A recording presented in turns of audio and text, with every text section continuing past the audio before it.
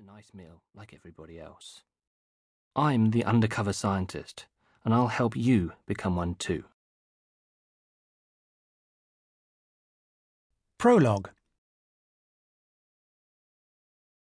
There are no sirens or flashing lights, no police cordons, no undercover scientists arriving in discreet vans with tinted windows and no clunk of the doors as they step out, wearing sunglasses and carrying impressive black bags full of anonymous equipment.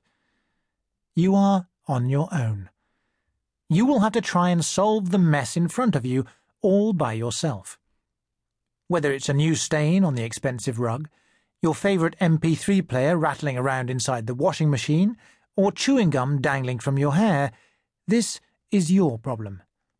So, what are you going to do about it?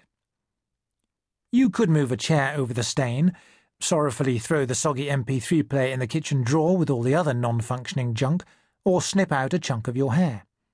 You could tell yourself that it was Murphy's Law.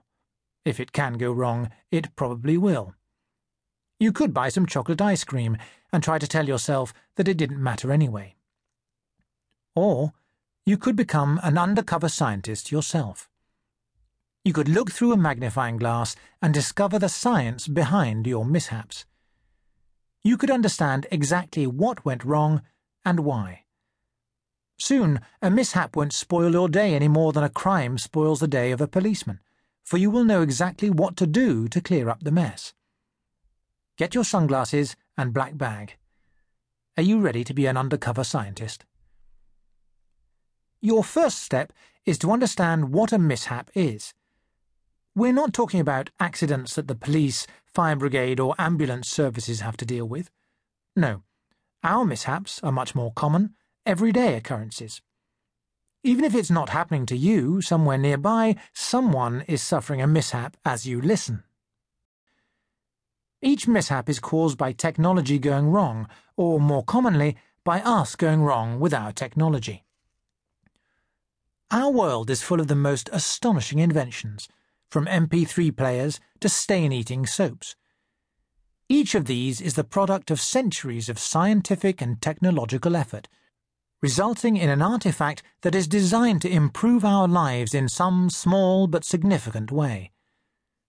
But the technology that surrounds us is based on a set of assumptions about how it will be used.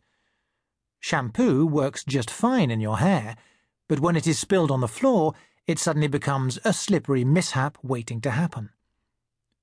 The objects that we use every day are designed to operate only in the right context. Put that object out of context, metal in a microwave, chewing gum in your hair, wine on a rug, and suddenly the science works against you. Now the dirt-removing soap acts like a lubricant on your feet, exactly the worst place for it. The metal in the microwave causes alarming sparks to zap and crackle inside. The chewing gum becomes an appalling adhesive impossible to untangle from your hair. The spilled wine is transformed into a dye that seems more permanent than the original pattern in the rug. Mishaps will always happen, and now you will know exactly why. Enter, if you dare, the world of everyday disasters. Imagine that a series of mishaps is happening to you. It is the most accident-filled day of your life. 7 a.m. Oblivious beginnings. A little snore emerges from the pile of bedclothes.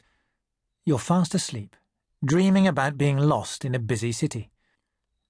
You stop to cross the street and a car pulls up in front of you. Without a pause, it becomes a truck backing towards you, making a reversing beep, beep warning sound. You wait for it to stop and turn, thinking how familiar it sounds. Of course it sounds familiar, you realize. It's your father's truck that he uses to pick up the groceries with. But he seems to be having trouble turning it, going forwards and then backing up again. Finally, he moves off, and you see that it wasn't a truck at all. Why would he use a truck for a packet of cornflakes? It was a bicycle. You find yourself riding the bicycle with him, whizzing down a hill, the wind in your hair. There are lovely fields of flowers rushing by, faster.